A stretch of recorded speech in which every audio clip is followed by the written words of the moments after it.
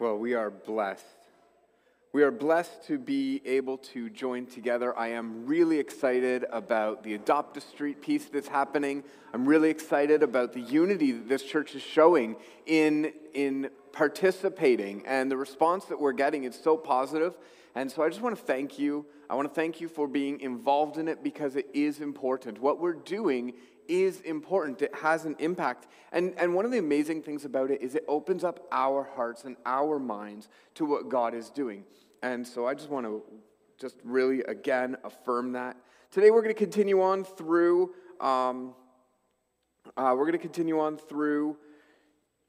the whole service today and go through Galatians. And I just got distracted by Slack, and that's a good thing because Slack is where you're able to engage with this service right now. And if you do not have Slack, then you can go to promisechurch.community, today's message. If you have a tablet in front of you, you can do that as well. And you see the text box at the bottom. You can text me questions or thoughts or whatever that you want inside of the service today, and I will engage with them right away. So we are so glad that you are here. We're going to continue to make progress in the book of Galatians, and I hope that our understanding of what it is to be Christian in our context expands as we continue to take part in this. Today's text is Galatians 3:25 to 4:7. We're stretching over the boundaries of a chapter, but it's because there's one cohesive thought that's going on here. And so we're just going to continue on into the next chapter. And so let me read this text to you. But now that faith has come, we are no longer under a guardian. For in Christ Jesus, you are all sons of God through faith. For as many of you were baptized into Christ, have put on Christ. There is neither Jew nor Greek. There is neither slave nor free. There is no male and female, for you are all one in Christ Jesus. And if you are Christ's, then you are Abraham's offspring, heirs according to promise. I mean that the heir, as long as he is a child, is no different than a slave. Though he's the owner of everything, but he's under guardians and managers until the date set by his father. In the same way, we also, when we were children, were enslaved to the elementary principles of the world. But when the fullness of time had come, God sent forth his Son, born of woman, under the law, to redeem those who were under the law, so that we might receive adoption as sons. And because you are sons, God has sent the Spirit of his Son into our hearts, crying, Abba, Father. So you no longer are a slave, but a son. And if a son, then an heir through God. Lord Jesus, be with the hearing of your word. And God, I pray that our hearts would be ready to receive, be ready to be conformed into your image. And this isn't about, one person's idea. This is about your idea, your sacrifice. And God, I pray that it would impact our life. In Jesus' name, amen. All right, so what does it mean to be a child of God? I mean, it's a little arbitrary when we get this language, we all have a relationship with God, or there's this relationship that we have. And, I remember thinking about relationships and relationship with God and thinking, hey, this is strange. When I have a relationship with somebody, I spend time with them, I see them, I usually, shake hands or whatever. I've never shook God's hand. I can't shake people's hands now, so it's kind of like that. But we have this relationship piece that we have with God, yet it's somehow a little bit different. And I believe that's why Jesus incarnated, so that we can actually have a relationship with God through Jesus. But what does it mean to be a child of God now? Paul describes it like this. You were once a slave. You're enslaved to the way things are done in the world. Last week's message was talking about transgressions being simply the way things are done in the world. People do what's right in their own eyes. You're enslaved to that. That's what you have. It's the whole natural order of things. So our social contract, just to review a little bit more, is you take care of you and yours. You do your best to succeed and get ahead. And that action should improve society in some way. That's the way that life is set up in our context.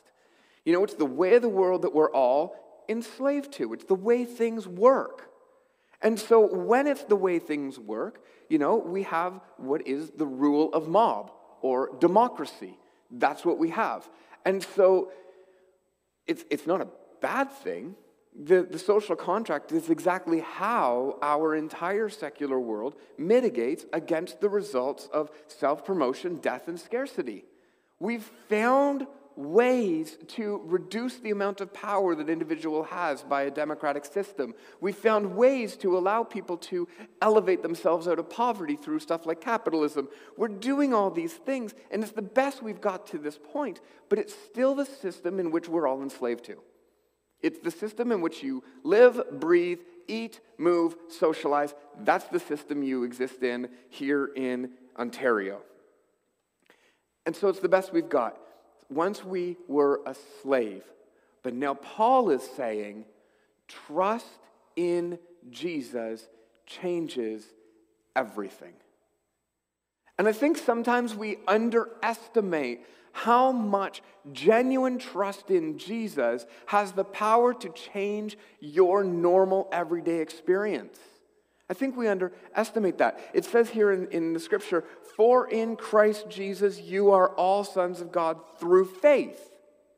Your faith in Jesus is what changes everything. You are now made a son of God. You are included into the promises of God. And so that's a big, important piece. You're included into the eternal kingdom of God. And he's shown his love for us in Jesus. And so now you are a part of God's family. God is now your Father. You've been adopted in. See, it's Jesus that gives us the title of child of God. As we put faith in Jesus, we get this title of child of God. And that's a big deal because what it does is it places us in a different social contract. It places us and our entire life in a different social contract. Jesus offers a brand new way of life. Again, Scripture says that we just read, for as many of you were baptized into Christ, you have put on Christ. If you've been baptized into Christ by water and by the Spirit, you have a new king. It's a new king that you have. You have a new ruler, a new system in which you live in. Your king is no longer yourself. You gave up that position of rulership. Your king is no longer the way that the systems of our current world's social contract work. That isn't what you are now having to live by. There is a different rule that you have to live by.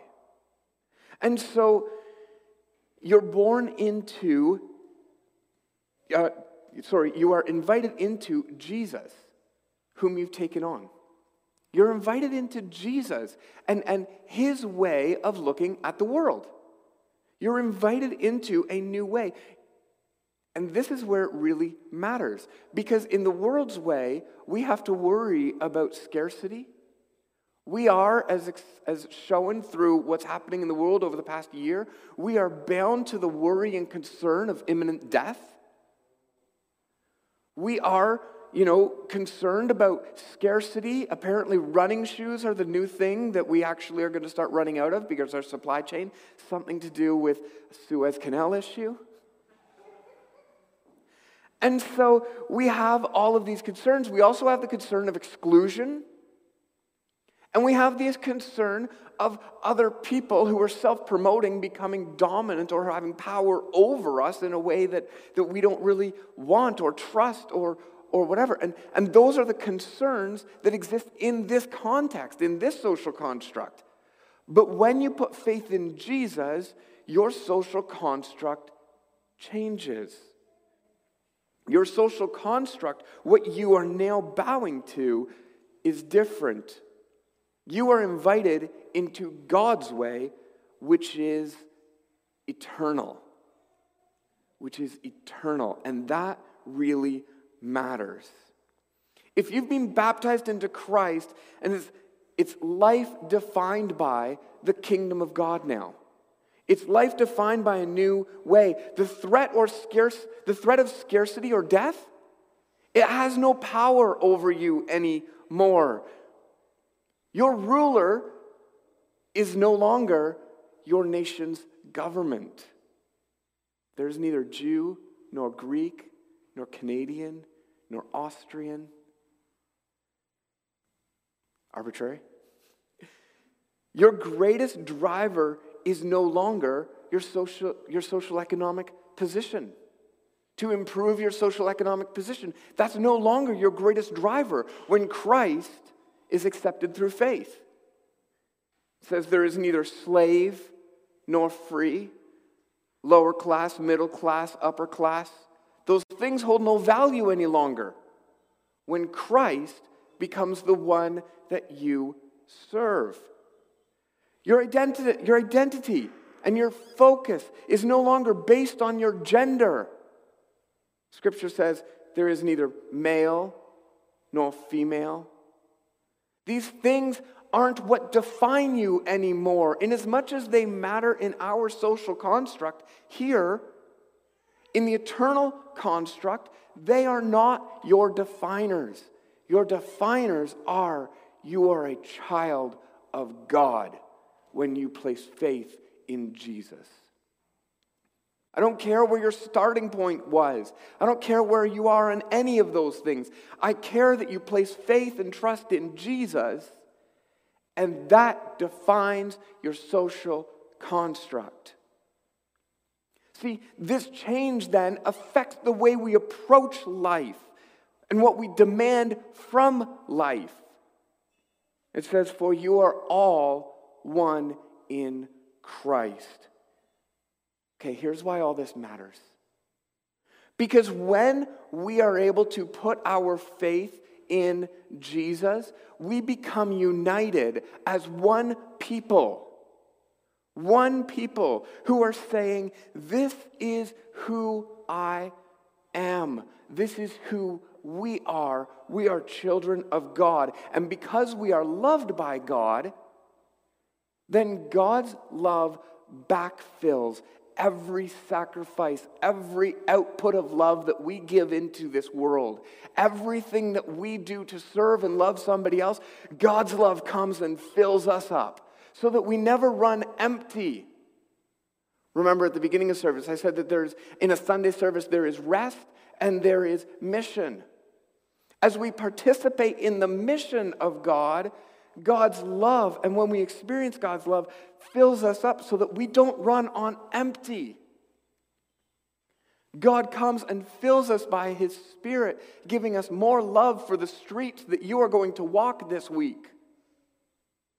He's the one who comes and says, I have more love than you could muster. I have more love than you could give. I have more resources than you could dream of.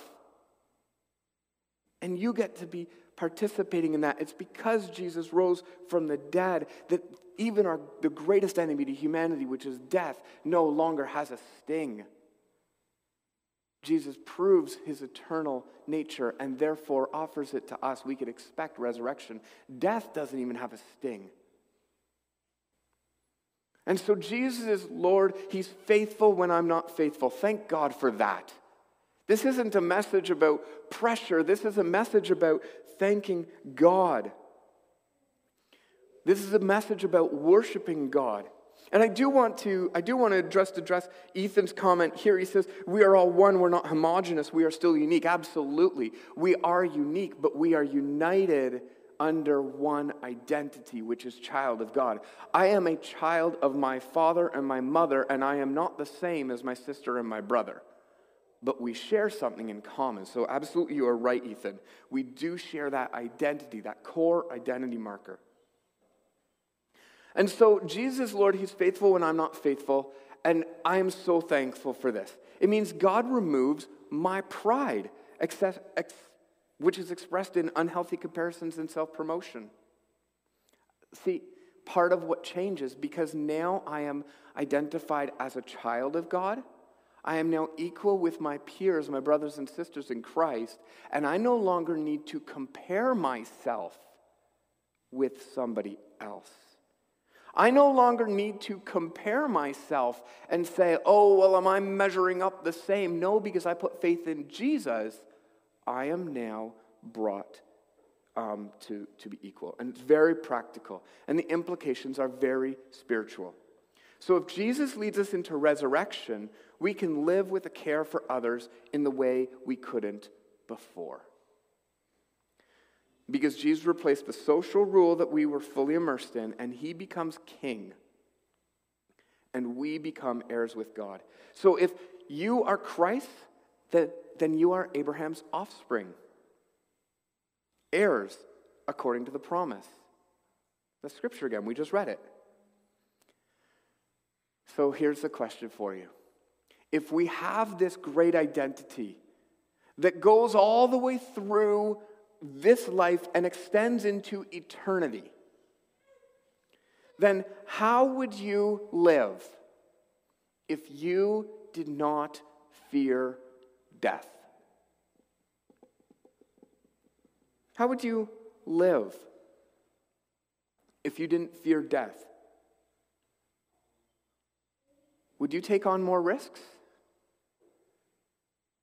Would you give more freely to others in need?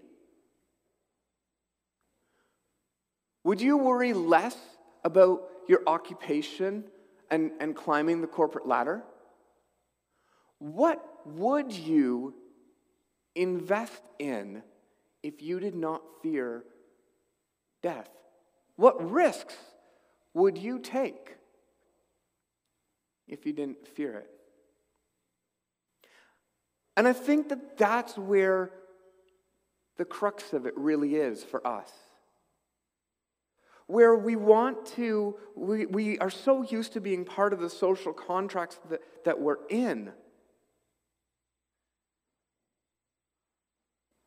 What, do we let them dominate us?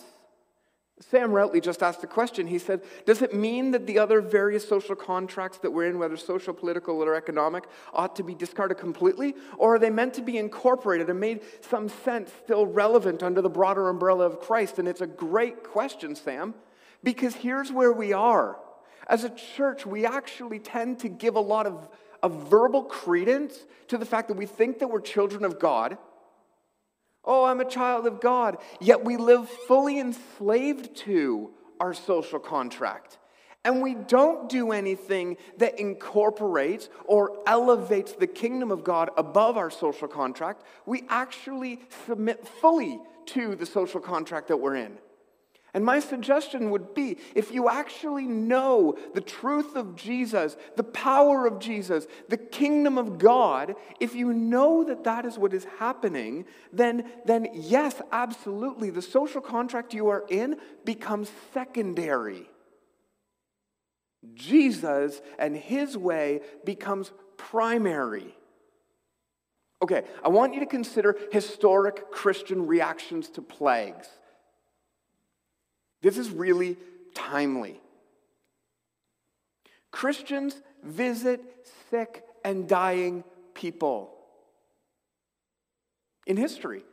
It's just a fact. Christians have gone to comfort and be with. We take Luther, the great hero of the Reformation. He even went so far as to suggest that sickness was God's way of correcting us and changing us, and it was something that we're experiencing. And he saw that eternal life was such a guarantee that any suffering that we experience here is but momentary. And he was like, so I don't even need to worry about it. He's like, if I get sick, I get sick. God will do his work in me. It doesn't matter. Wow. Well, that's different than what we view now, isn't it? Because he saw that his eternal life was never at risk. Never at risk. He could put his life and well-being at risk for the sake of others. Okay, so Jesus King says, I will set you free from the social contract of caring for yourself. by showing you that I can care for you eternally more than anyone else. Jesus cares for you eternally more than anyone else can or does. So you could live in the now with the rules of the world around you, looking at scarcity and self-preservation, or you can live in the eternal with Jesus' way of looking at God's provision and eternal life. There's something happening here that's different. See, more recently, Christianity has moved to care more about ourselves first, because death is our greatest fear, just like the rest of the world. That's what we've done. We do it economically. We do it in terms of, I don't ever want to get sick. We do it in terms of, where is my social currency? Who validates me? We do it in so many ways where we look to the ways of the world and to that social contract and say, hey, this is something that we live with because we actually share the same fear that they have. See, we've disconnected our trust in Jesus to resurrect us from the very relief that it was created to bring. We've cushioned ourselves from suffering to such a degree that we lose sight of the eternal. Wow, this is not the way the church was in the past. This is not the way that the church has been. The church isn't about, it's about comfort and it's about safety. The church is about there's an eternal kingdom of God that is coming down to influence the world today. Wendy says, are the things you are living for worth Christ dying for? And she's quoting English evangelist Leonard Ravenhill. That's the question. That's the question. Where does it leave us? We can love in a risky way because all suffering we face today is temporal. I have a story of suffering, and I didn't know if I was going to share it. I know a mom, and she was born with a child who had a severe brain abnormality. Child was not expected to live beyond 6 months. Child is 2.5 years old now. Very, very challenging. She wrote the other day, public on Facebook, she wrote, "But God, have you forgotten us?" A heavy question, but one that my heart often asks. A question I ask through frustration, tears, and anger, and joyful days as I anticipate the hard moments are around the corner. But God, I'm meditating on your word, and I'm trying to seek you first, and it doesn't feel like anything's changing. Why does it have to be so hard? Why does she have to suffer? Why do I feel like you're so far away? That's when he reminds me that he has not forgotten us. So important. No, not one bit. He is closer than anyone or anything that I think could be my source of comfort. It's not a formula. It's not about how much I read my Bible or how much I pray. It's not about what I'm doing or how much I show that I love him. His love for me always outweighs my love for him. He reminds me in his word to rejoice in my suffering, a phrase that bugs me at times. How do we rejoice when days are so hard? We rejoice because we're reminded that the slight momentary affliction cannot even compare to the glory that will be revealed to us one day. We rejoice because he has saved us, and that in of itself is reason enough to be thankful. We rejoice because this isn't our home. This place that we cling to so closely, when we think that it will bring us true happiness and joy, will only leave us feeling broken because it was never intended to be our refuge. He is our refuge. She continues on. So we can rejoice in our suffering, in our hard days, in the moments that don't make sense, because he sees every single moment and how they fit into the bigger picture. So although I still struggle almost daily with wondering if he's near, or cynically asking him why he hates us in response to a hard day. Without these difficult times, I would be placing my hope, joy, and peace in this world. But to set our minds on the flesh is death. To set our minds on the Spirit is life and peace. Wherever you are today, I promise he hasn't forgotten you. He's so very near. Rest in that. See, what we have is an ability to face trials and suffering because God is involved. I consider Paul, and I'm not going to read it, but Paul says in 2 Corinthians 11, 23 to 29, he talks about all of his countless sufferings and the risks that he takes. He's like, oh, I've been tortured and I've struggled and I've been beaten. And so he says, he's like, all these things have happened to me, but he takes the risk to a whole other level. Our trust in Jesus should be open to greater risks than we're used to. Someone asked me today here on Slack, what happens if reckless love for God endangers others? Okay, here's the deal. Reckless love for God should never put others in danger. It might put you in danger, but it's not about other people getting put in danger. It might be something where you take your life and you say, I may become persecuted for spreading the gospel. But it's not for me to take somebody else's life and say, you too. It's up to that person to enter into the risk. It's up to that person to say, yes, I'm going to live outside of the social construct that this world provides. I'm going to put my faith in Jesus. And so it's not about, I know that everybody's like, oh, well, are you talking about COVID? I'm not talking about COVID. I'm talking about the church. I'm talking about the church, and we need to actually realize that we need to take risks to actually show the love of God. I'm not talking about endangering people's lives.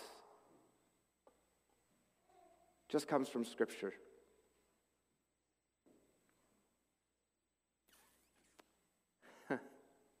Our trust in Jesus should open us up to greater risk than we're used to. Maybe it's the social risk of inviting somebody to know Jesus.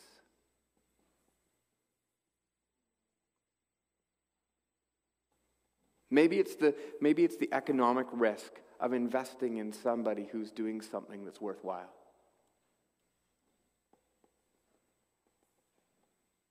Maybe it's the risk of breaking that silence between you and your neighbor.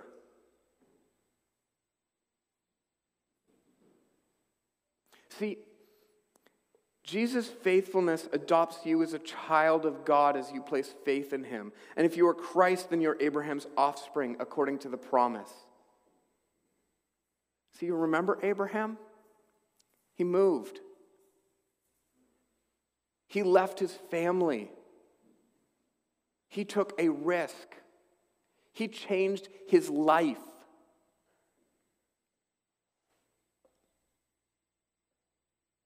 All because of a promise. A hope that God was going to do something. A trust that changed his trajectory. So today we find ourselves no longer under a guardian, but invited into a family. You're no longer under a guardian. Jesus made a distinct difference in the way we understand God and his kingdom. So here's a distinct statement of hope in a divided world. And because you are sons, God has sent the Spirit of his Son into our hearts, crying, Abba, Father. So you are no longer a slave, but a son. And if you're a son, you're an heir through God.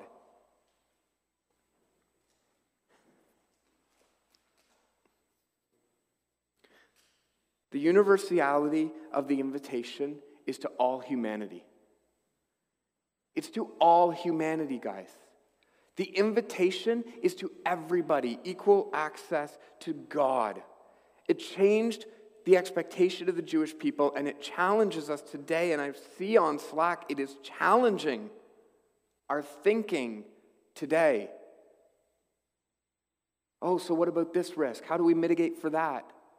Yeah, it challenges all of it. The invitation says all humans can be adopted and baptized into Christ. All of us are invited to willingly accept a new way of life, one that's free of the slavery of this world and the way things are done here. We're invited to fully put our trust in Jesus the King. This is a call for global unity under one king, a king that rules differently. We're all called to be sons of God. We are called back to God in an intimate, knowing way. Dad, Father, God, He is here with us. Jew or Greek, male or female, slave or free. Jason just says, if we can't trust God enough to take risks, then who or what are we worshiping? You know, today on Palm Sunday, we celebrate the rise of a king that does it differently, that sets you free from whatever things that you are being held captive by, whatever social construct you are being held captive by. He comes to set you free. And so we celebrate that king today. I want to let you know that you belong here. I don't care what your social identifying markers were, are. I don't care what you think of yourself. When you put faith in Jesus Christ, you belong here as a child of God. By placing faith in the faithfulness of Jesus, you are Abraham's offspring. Notice that Abraham's offspring's role is to be a blessing to all nations. That's what we're called to be. The inheritance we receive is the kingdom of God, eternally starting now. We are to be a blessing to all nations, even when that drives us into risk. This confronts our views of heaven as the place we escape to that's the easy life. Heaven becomes the place where God invites us to embrace Jesus as our King.